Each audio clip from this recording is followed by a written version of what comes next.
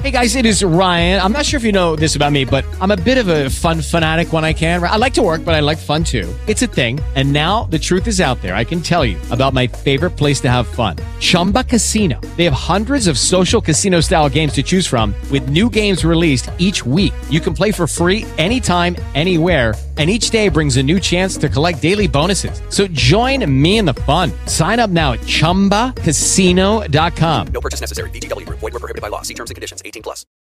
Without the ones like you, who work tirelessly to keep things running, everything would suddenly stop. Hospitals, factories, schools, and power plants, they all depend on you. No matter the weather, emergency, or time of day, you're the ones who get it done. At Grainger, we're here for you with professional-grade industrial supplies. Count on real-time product availability and fast delivery. Call, clickgrainger.com, or just stop by. Grainger, for the ones who get it done. And this is KFI AM 640. Bill Handel here and the morning crew on a Monday morning, March 14th. Some of the big stories, what's going on with Ukraine. I'm going to cover that in just a moment. Tom Brady has unretired. And so is that a new verb, to unretire? I don't know. Now it is. Yeah, I think he's coined it. Or it has been coined for him. So he'll start his 23rd season. And then we were discussing this morning the quarterback who has been the most number of years in the NFL. It was George Blanda. And he was in for 26 years. So no one's going to meet that. But he was a second stringer. His entire career, I don't think he ever was a first stringer. And place kicker and 26 years. And I may be wrong on that, by the way, for those of you that are football fans that'll say, I'll never listen to the show again because, Handel, you made a mistake on that one. All right, on a much more serious note, the new dangerous phase of the war in Ukraine. And there's a lot going on there. First and foremost, Russia has 10 times, or at least 5 times the number of troops to start with than Ukraine has, and has equipment to match that. I mean, almost unlimited. Well, not necessarily, by the way, because they're running out of bombs and they're running out of hardware, which is why they've asked China to help them. There's a geopolitical story in and of itself. But let's talk about what's going on in Ukraine. First of all, the scale of the invasion is far bigger than was anticipated, particularly by Putin. Putin thought this was going to be a rollover. If you remember, there were 150,000 troops that were massed at the border. I think he sent in 50,000 and kept everybody else outside of Ukraine because it really didn't matter. He was going to roll over this thing. You know, Ukraine has a limited force. Ukraine is they wouldn't go to war. This was supposed to be a blitzkrieg war that was going to happen virtually immediately. Ukrainian forces, maybe there would be initial fight and they would melt away. None of that happened. Ukrainians are far more fervent in their defense. I mean, they have come out as international heroes in defense of their country. And I don't know what Putin was thinking, not only in retrospect, but also anticipating what was going to happen. What do you think happens when you have a very proud people? The Ukrainians were Ukrainians when the Ukraine was part of Russia. They would still consider themselves separate people. Different dialect, different language. They're Ukrainians. So what do you think happens when someone invades unprovoked?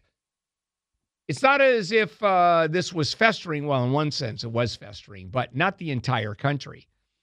And so the politics of this, never anybody really think, maybe a few people did, but no one really thought there would be a war because of this. And we've talked about the politics of it. Why? Well, because of the separatist movement in eastern Ukraine that's been around forever, Russian speaking, because they're really, those lines like Poland, et cetera, really are arbitrary lines.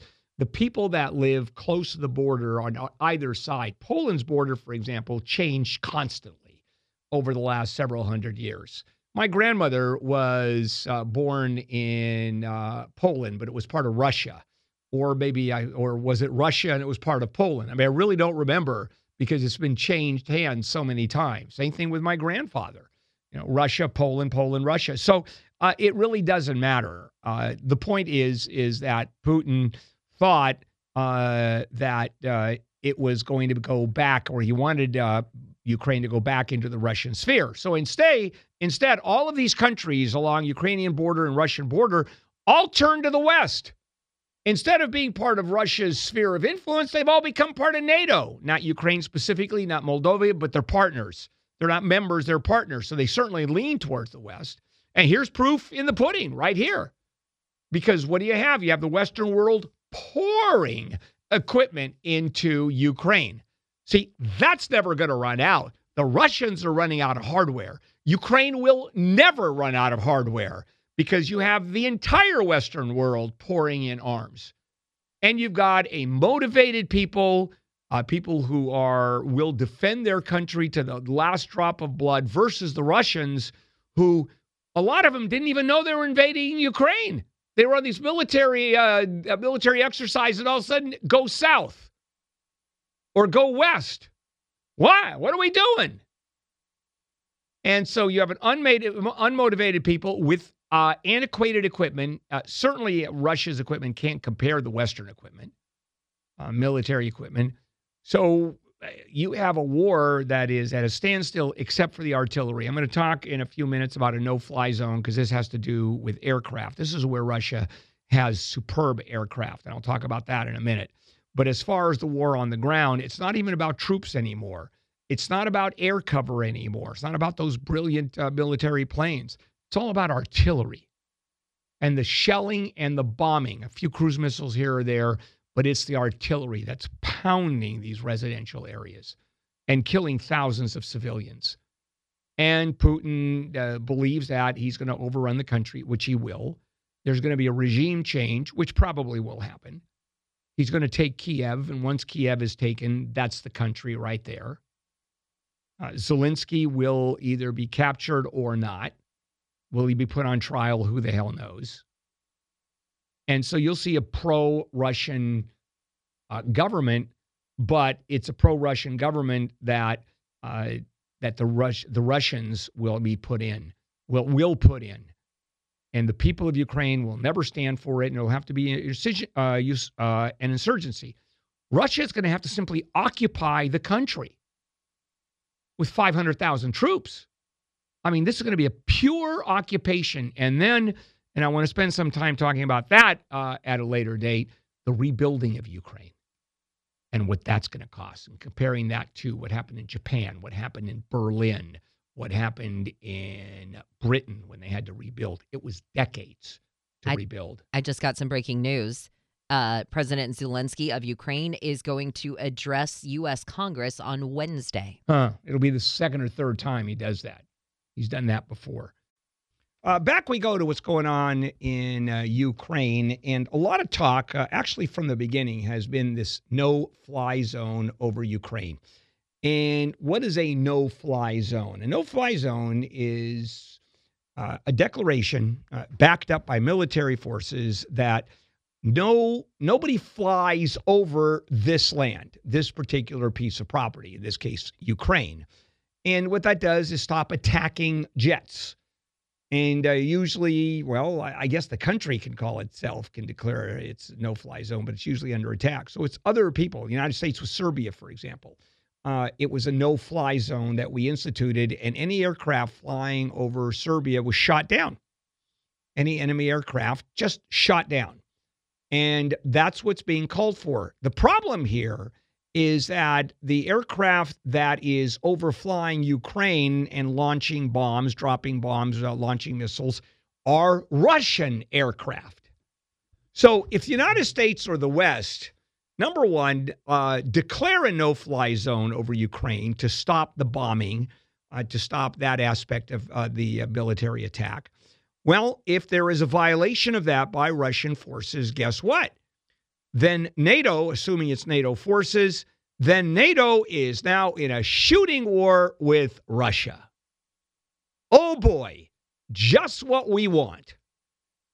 We've had a couple of proxy wars in Yemen, for example, where we back up a force and the Russians back up a force, And we've always done that. From the Cold War, we've backed up governments that were opposed to Russia, and they've done back and forth. But we've never gotten into a shooting war.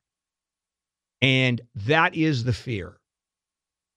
And it goes beyond fear, because let's say we have a violation of a shooting war, a violation of the no-fly zone, and we get into a shooting war with Russia. I'll tell you right now, Russia is going to lose. While Russia has a big military force, 5 times bigger than Ukraine, what Russia does not have is the training and the equipment that NATO has. NATO is 30 countries. NATO is the United States and Germany and France and Britain, every one of which has a superior military force to Russia. I mean, it's going to happen very quickly if a war happens. So now, what happens if a war happens? Right? And the people of Russia now start going against Putin, because we'd love a regime change, wouldn't we? Much like what Putin is doing to Ukraine. Regime change. He wants a country that's pro-Kremlin as opposed to pro-West. So what does this guy do when he's going down? When he's losing control of the country, assuming it goes that way? Yeah, that's the question. Does he go down? He pulled away as his thumb is on the button, and you want to try to get it away so it actually isn't pressed. I mean, is Putin the kind of guy that would unleash a nuclear weapon? Yeah, probably, based on what he has done, based on his actions. Now, would he unleash the big attack, New York, Washington? I mean, no, I don't think he's prepared to destroy the world to keep power. But who the hell knows? This guy is. I mean, he's become a rogue, off-the-rails leader. And everybody is shaking their heads. And he's made a big, big mistake. So back we go to the no-fly zone. Okay? No one's going to invoke a shooting war. So that's off the table. Biden has made that really clear, even though you have some Congress people that are screaming yes. You have some military people that are screaming yes. But it's simply too dangerous to go to actual conflict, an actual military conflict with Russia. How about a modified no-fly zone? And what is a modified no-fly zone? Certain areas, evacuation areas, for example. You've got this corridor that's X miles wide and from one city all the way to the border, and it's strictly used for, number one, humanitarian aid coming into the country, food, water, medicine, tents, temporary housing, because entire blocks, whole sections of city have been decimated. So that's going that way. And going the other way towards the border are the refugees, which now are 2.7 million. And according to the UN, if you count all the displaced people that had to leave their homes and move into other parts of Ukraine, now we're talking, 7 million, 7 million people. And it's getting worse by the day. So let's protect those areas with a no-fly zone. Okay, just that limited area. Guess what? What happens if Russia overshoots that no-fly zone? You got to shoot the planes down. And now we're back to square one. Because it looks like Russia has already allowed ceasefires in a few areas for humanitarian aid and for refugees fleeing. And they violated it. They shelled anyway.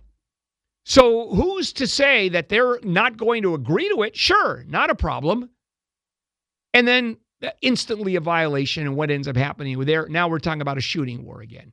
Also, to stop Russian planes from overflying Ukraine is not that big a deal because they're really not using Russian planes. The Russian, their air force, their military force is a tiny little blip in this war in Ukraine. It's all ground forces, and those have ground to a halt. So what's left? Artillery. Artillery is doing 90% of the destruction. And how does a no-fly zone affect artillery? It doesn't. So the risk is far higher than the benefit. It's a benefit-risk issue. And there seems to be no issue as far as invoking a no-fly zone.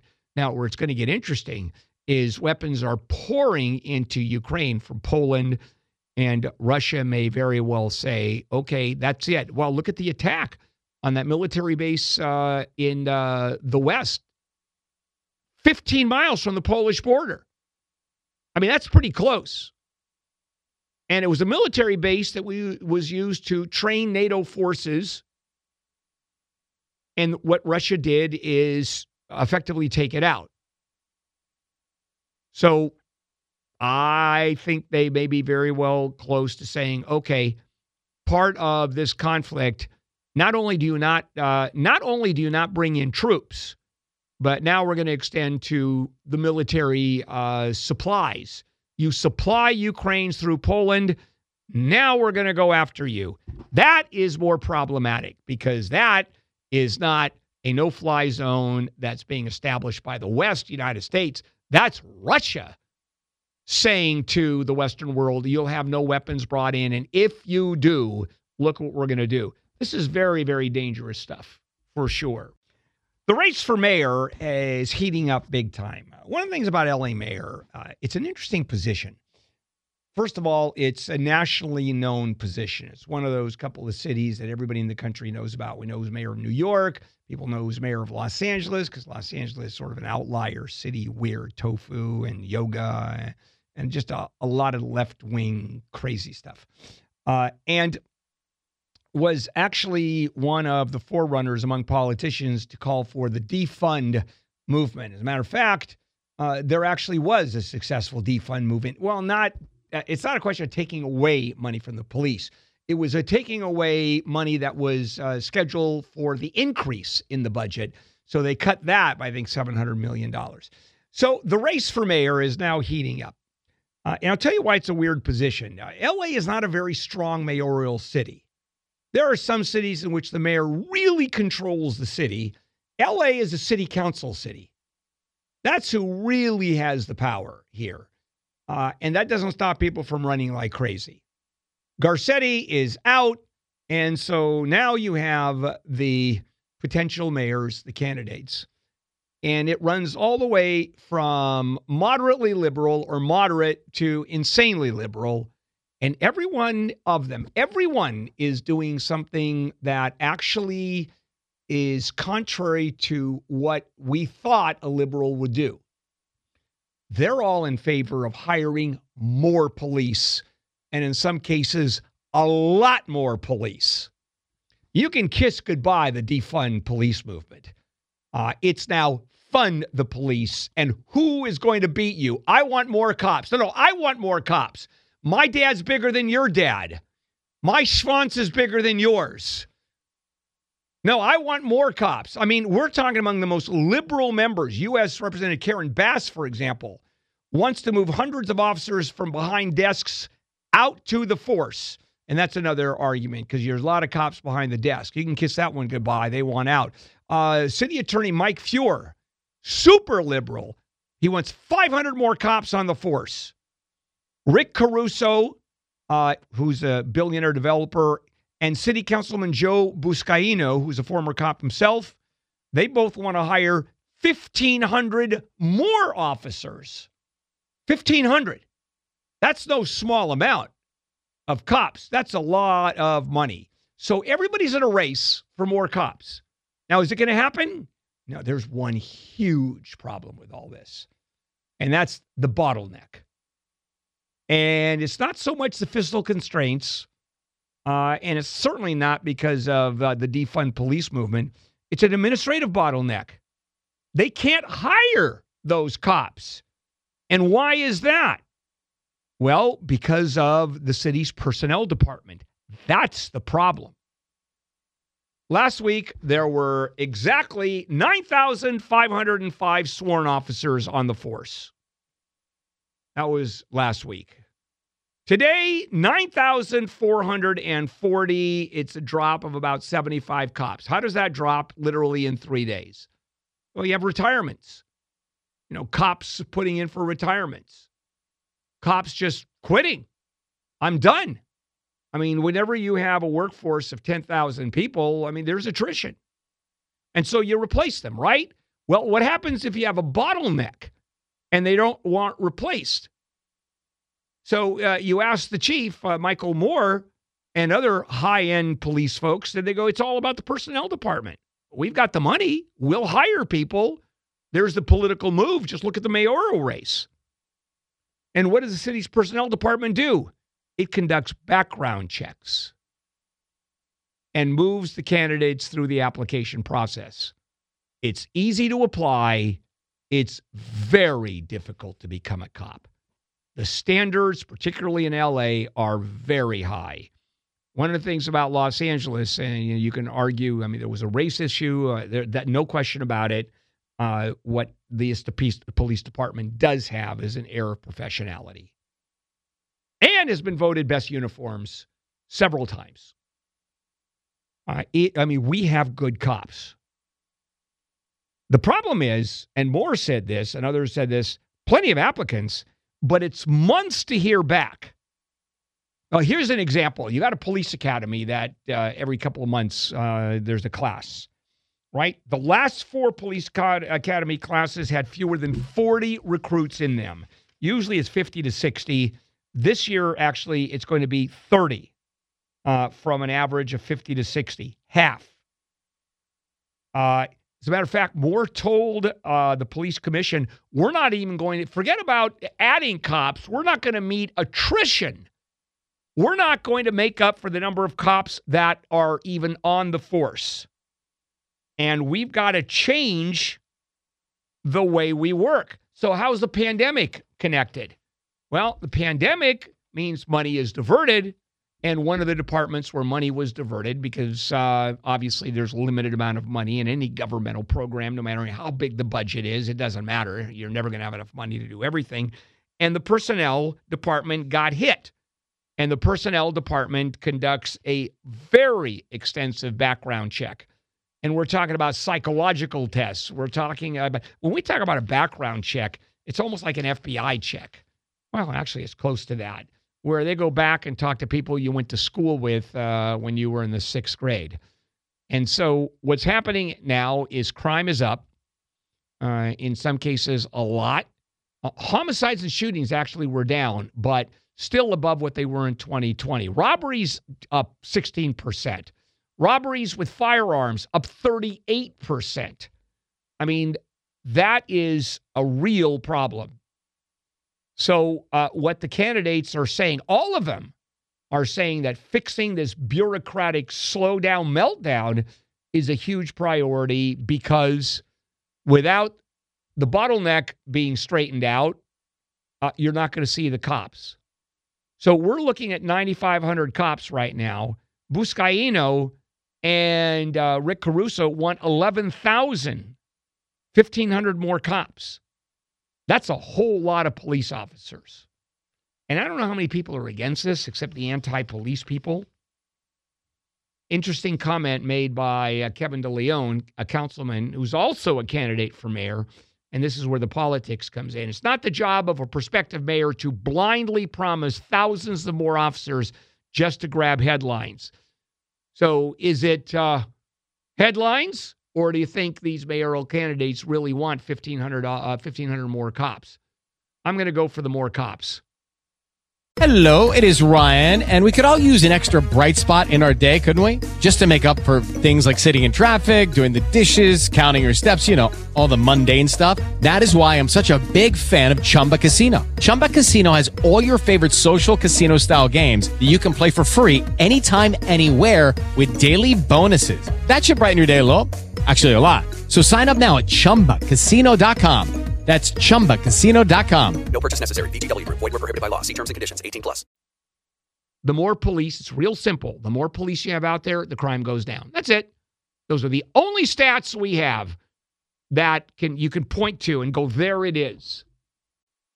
All right, now an issue that I want to bring up because it's still here. Because we're 2 years into the pandemic. And hundreds of thousands of Southern Californians still behind on their rent. And they can't be evicted. State and local laws protect them. LA County and City of LA, what a shocker. Way at the top of the heap. No evictions for non-payment until beginning next year. And there are some people that haven't paid rent since the beginning of the pandemic. So it'll be 3 years of non-payment. So you get a judgment against those person. All they have to do is go bankrupt. You're done. Now, there are programs. The state has a $5.2 billion rent relief program. That's great. Problem is you have small landlords haven't seen the money. Actually been cut off from the help. And this is a story in the LA Times, and interviewed Diane Robertson, co-founder of LA's Coalition of Small Rental Property Owners. And here's what she said. They've applied, but haven't received the rent. And there's money there, but it's not getting to the people who need it. The people who don't need it are getting it. The people who do need it are not getting it. Those that don't need it are massive corporate landlords that have deep pockets and know how to work the system. They have lawyers. They have people that know how it all works. The small property owner, the small landlord, described as one who owes 4 units or left, are mainly people, couples, you, me. And why? Well, the big reason is that the tenants have to be involved in the application process to get the rent relief for the landlords. And there are a whole lot of tenants who just don't care because they're not going to see the money. There are a whole lot of tenants who have an adversarial relationship, tenant-landlord, horrible. And so they don't cooperate. There's no money there. And some have too much money to qualify. We're talking about the tenants or the landlords. And so you have small landlords that are waiting, and then they're financially wrecked. I mean, they're done. Because how many folks who own small buildings they don't have a mortgage? Most do. And even if you don't have a mortgage, there's still upkeep. There's insurance and there's maintenance. Well, if you don't even have the money for that, you're screwed because you're getting no rent. And so the small landlords are being saddled with this burden. And she points out, and I'm thinking, that's absolutely right. There's no other industry that has been forced to do what property owners have been forced to do. So imagine this. You don't have money for food. So you get free food for 3 years. They can't charge you for food. They can't charge you for utilities. You get free utilities. The gas stations can't charge you for gas because you're exempted. There is no other industry that stops your income cold. And that is the problem. There's a story about one small landlord who owns a Studio City duplex and said that the tenant stopped paying rent right when the pandemic began, when the eviction protections were put into place. And think about that. For landlords, and there are tenants who just love to get away with not paying rent. So in some cases, in this case, for example, 3 years and they can't be evicted. And so let's say the rent is $2,000 a month for a fairly $2,000 a month. How far does that go in Los Angeles? So that's $24,000 a year times 3 years. Now you're talking $75,000 in back rent. Who has that? $75,000 in cash to write a check to the landlord for back rent? Of course not. So what do? They go BK. Especially if they've lost their job and their credit has been destroyed anyway, which has happened to so many people. And so the landlord is stuck. And in many cases, just loses the property. Because the landlord is not exempt from paying property taxes. The landlord is not exempt from maintaining the building. The landlord is not exempt for not paying for not paying insurance. So this one case, incidentally, the landlord got the tenant out after a year and a half. This is another case. And you know how the landlord got the tenant out? A nuisance. Fine, was able, because nuisances are exempt from the eviction protection. That's it. You know how difficult it is to get someone out for a nuisance? I mean, I know lawyers who do this for a living. As a matter of fact, for 2 minutes, I did when I first started practicing law. My partner did it. I mean, it's a nightmare, and it's worse now. Now, problems have already existed. But if you're a landlord, you don't want to do this in county of L.A., particularly the city of L.A. The worst one is Santa Monica. I mean, that is a city that protects tenants like you can't believe. If you get into a dispute with a tenant, just hand them the keys of the apartment. That's all. 678,000 households in the L.A. area are behind on rent. And big landlords are able to do this, are able to navigate these waters, large corporate landlords. But the mom and poppers, no. Not only is an issue of protection, they don't even go forward with evictions because of the hassles, because of how difficult it is, because of the cost. Because guess what? They're not exempt from paying attorney's fees, are they? Like the tenants are exempt from paying the rent. By the way, I'm not arguing that the rent should not be, you don't have eviction protection. I understand, especially during the pandemic. But that's what God invented governments for, is a safety net. And this is a safety net for small landlords who have saved to buy a small piece of property, who in many cases live on that property. That's their income. So in L.A. County, there's a program offering small landlords who are facing foreclosure almost $30,000 in mortgage relief. But that's off limits in the city of Los Angeles and only available to certain portions of the county. I mean, it is tough. So who got nailed the worst during the eviction process or during the pandemic? Small landlords. I mean, they got hit. Big, just crazy. Let's get local. Actually, let's get national, regional, and local. And that has to do with gas prices that is affecting all of us. And here in California, I mean, we're getting nailed. California is a great place to live if you like insane amount of traffic, if you like very high housing prices, almost beyond comprehension, if you like taxes that are on a level that no other state has. But we have the weather, and we have the great infrastructure for business. So you tell me, and a lot of people saying yes, a lot of people saying no. So let's get to gas prices. Gas prices are exploding across the U.S., but, of course, in California, they're exploding the most, higher than any other state. Yeah. We are not as crazy as the taxes are in this state, like 51 cents per gallon. They're not as high as Pennsylvania.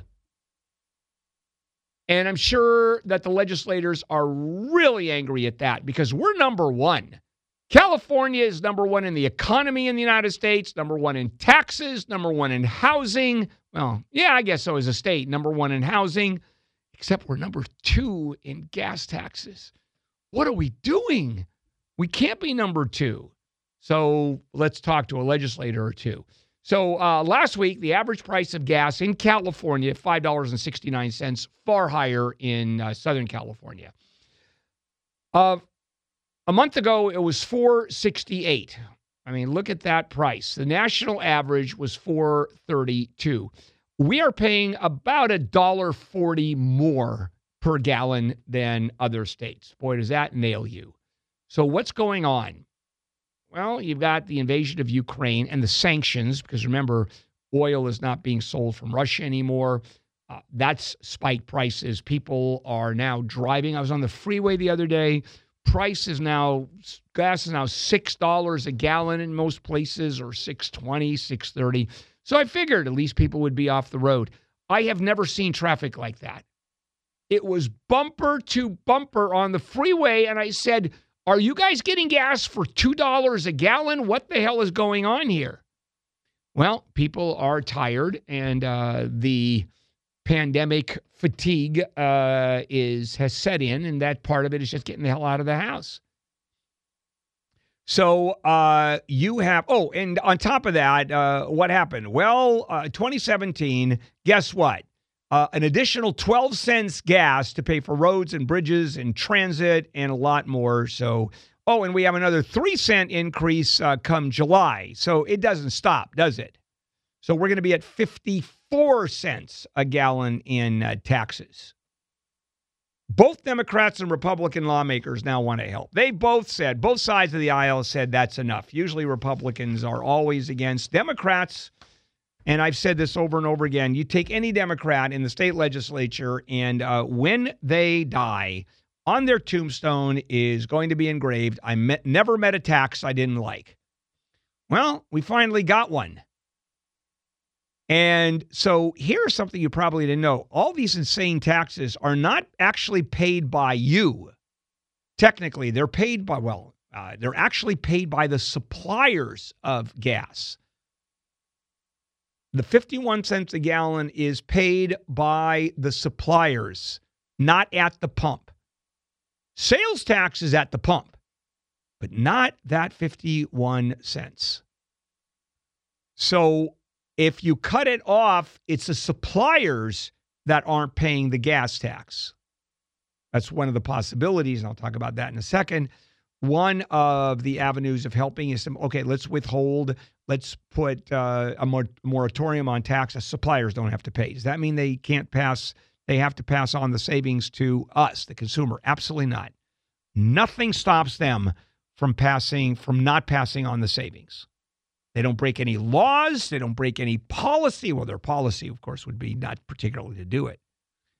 So that doesn't necessarily mean that we're going to get a lot of help. We probably will get, I'm willing to guess, even the most intransigent suppliers not going to keep 51 cents. It would go crazy. But maybe keep 10 cents or 20 cents out of the savings. So Newsom made a proposal, and that's to pause the increase of the 3% in July for a year. 3 cents a gallon. That's not going to go up in July. Boy, is that going to give us a lot of help. Frankly, no driver is going to notice that, but people who manage the infrastructure of the state, they're going to notice that, because that 3%, 3 cents, which is not going to come in, is $523 million in lost revenue. That's a fair number of projects that are out there.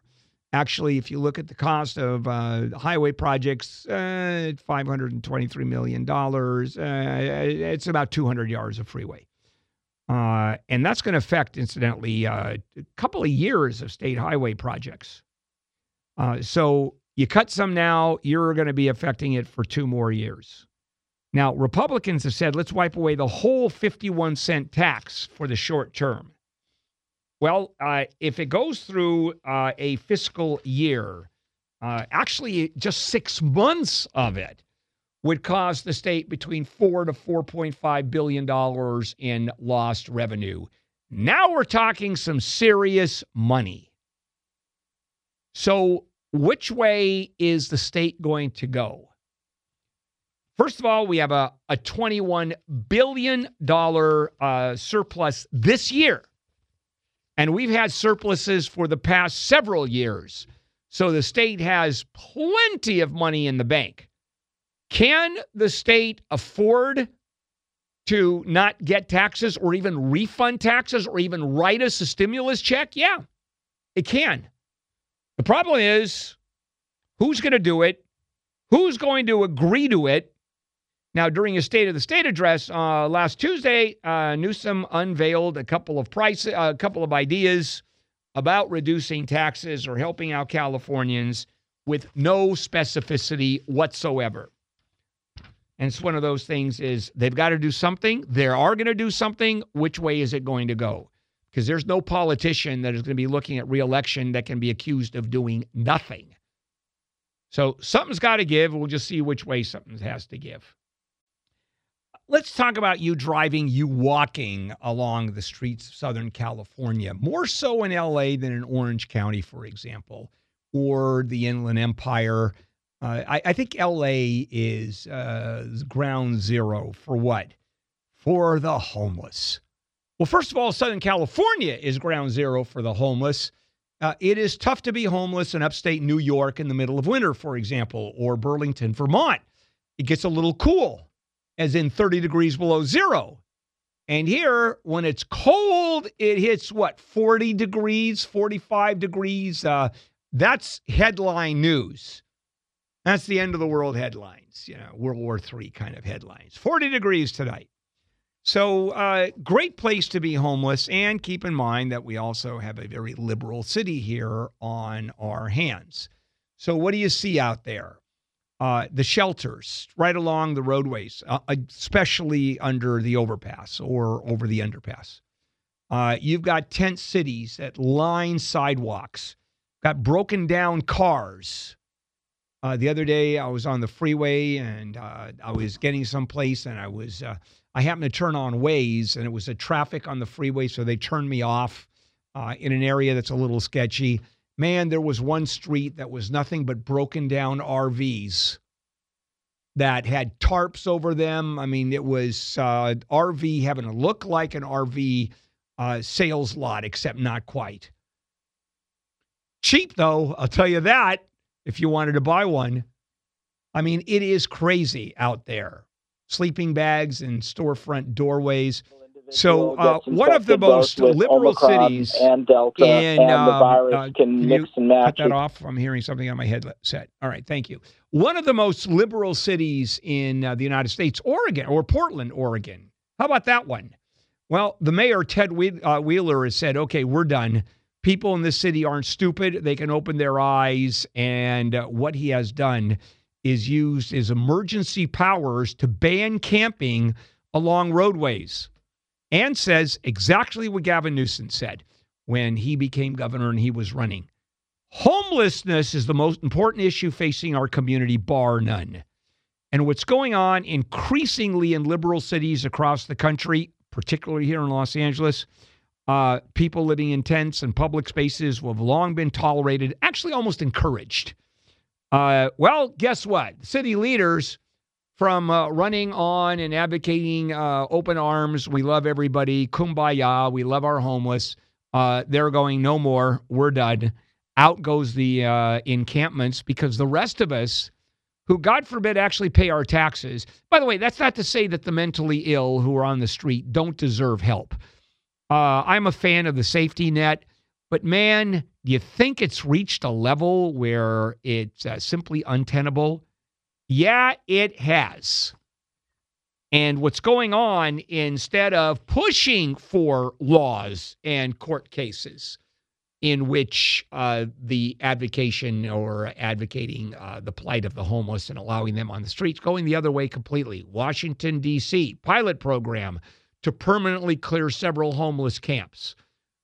Here in California, 160,000 homeless people. So L.A. City Council in October, liberal city council to say the least, used new laws to ban camping in 54 locations. And one of the mayoral candidates, Joe Buscaino, has introduced plans for a ballot measure that's coming up in November, would prohibit people from sleeping outdoors in public places outright if they have turned down the offers of shelter. And there is, and it makes a lot of sense, a case in Boise. It was a Supreme Court case, which sort of set the standard for all of this. And it said that you can't throw people off the streets unless there is shelter. Well, so everybody ramps up to build shelter. Incidentally, we have not described, or here in Los Angeles, Federal Judge Carter, who's sort of the leader of the Helping the Homeless Get Shelter movement. We haven't defined what shelter is. Is it simply a cot in a large room, like a gymnasium, with a shower, a communal shower and bathroom? Is it medium-term housing? Is it permanent housing? Keeping in mind that permanent housing is about $500,000 per unit. Let me see. Permanent housing times $500,000 times 160,000. Well, there are some couples and some families, so let's knock it down to 100,000. Let's say it'll probably be more than that. You figure out $500,000 times 100,000, and to figure out if that isn't a complete budget breaker. And so people who work with the homeless folks say to mayors all of this. Here is the answer. Forget about temporary housing. That should be secondary. Let's go for permanent housing. That's the answer. I'll tell you what they are not. They are not mathematicians. 100,000 times 500,000. Let's do the math. Matter of fact, I didn't do the math. I should do the math. That's a good idea. Jennifer, would you do the math? 500,000 times 100,000. I'm just curious. Well, there's the answer. A million? Huh? Billion, zillion? I don't know. I have no idea. That sounds good. A billion, zillion. You know, you're probably not far off. But I think the point of this, and it's going on right now, and we've got the mayoral, the race for mayor here in Los Angeles, and the mayoral candidates are all arguing not only the police and dealing with the bottleneck, which we talked about earlier, but also the issue of homelessness. And homelessness is actually the biggest issue because most of us don't encounter problems with the police. You know, we don't get robbed. I mean, some do, but very small numbers. We don't get held up. I mean, we're usually not victims of crime, even though it's big news. But I'll tell you, every one of us is a victim of homelessness. And I'm talking about the blight of homelessness. Driving home, driving to work, seeing the encampments. And those tent cities are getting larger. And I noticed that here's location. That's always been the rule. So the tents in the middle of an overpass are worth far more than at the edges where sometimes you can get some rain. See, that's higher property values just in the middle there. If I was a real estate agent, I would sell middle ground. It's just worth more, isn't it? We start again at 5 a.m. tomorrow with Wake Up Call, and I'm here from 6 to right now. This is KFI AM 640 live everywhere on the iHeartRadio app. With the Lucky Land Slots, you can get lucky just about anywhere. This is your captain speaking. We've got clear runway and the weather's fine, but we're just going to circle up here a while and get lucky. No, nothing like that. It's just these cash prizes add up quick. So I suggest you sit back, keep your tray table upright, and start getting lucky. Play for free at LuckyLandSlots.com. Are you feeling lucky? No purchase necessary. Void where prohibited by law. 18+ terms and conditions apply. See website for details.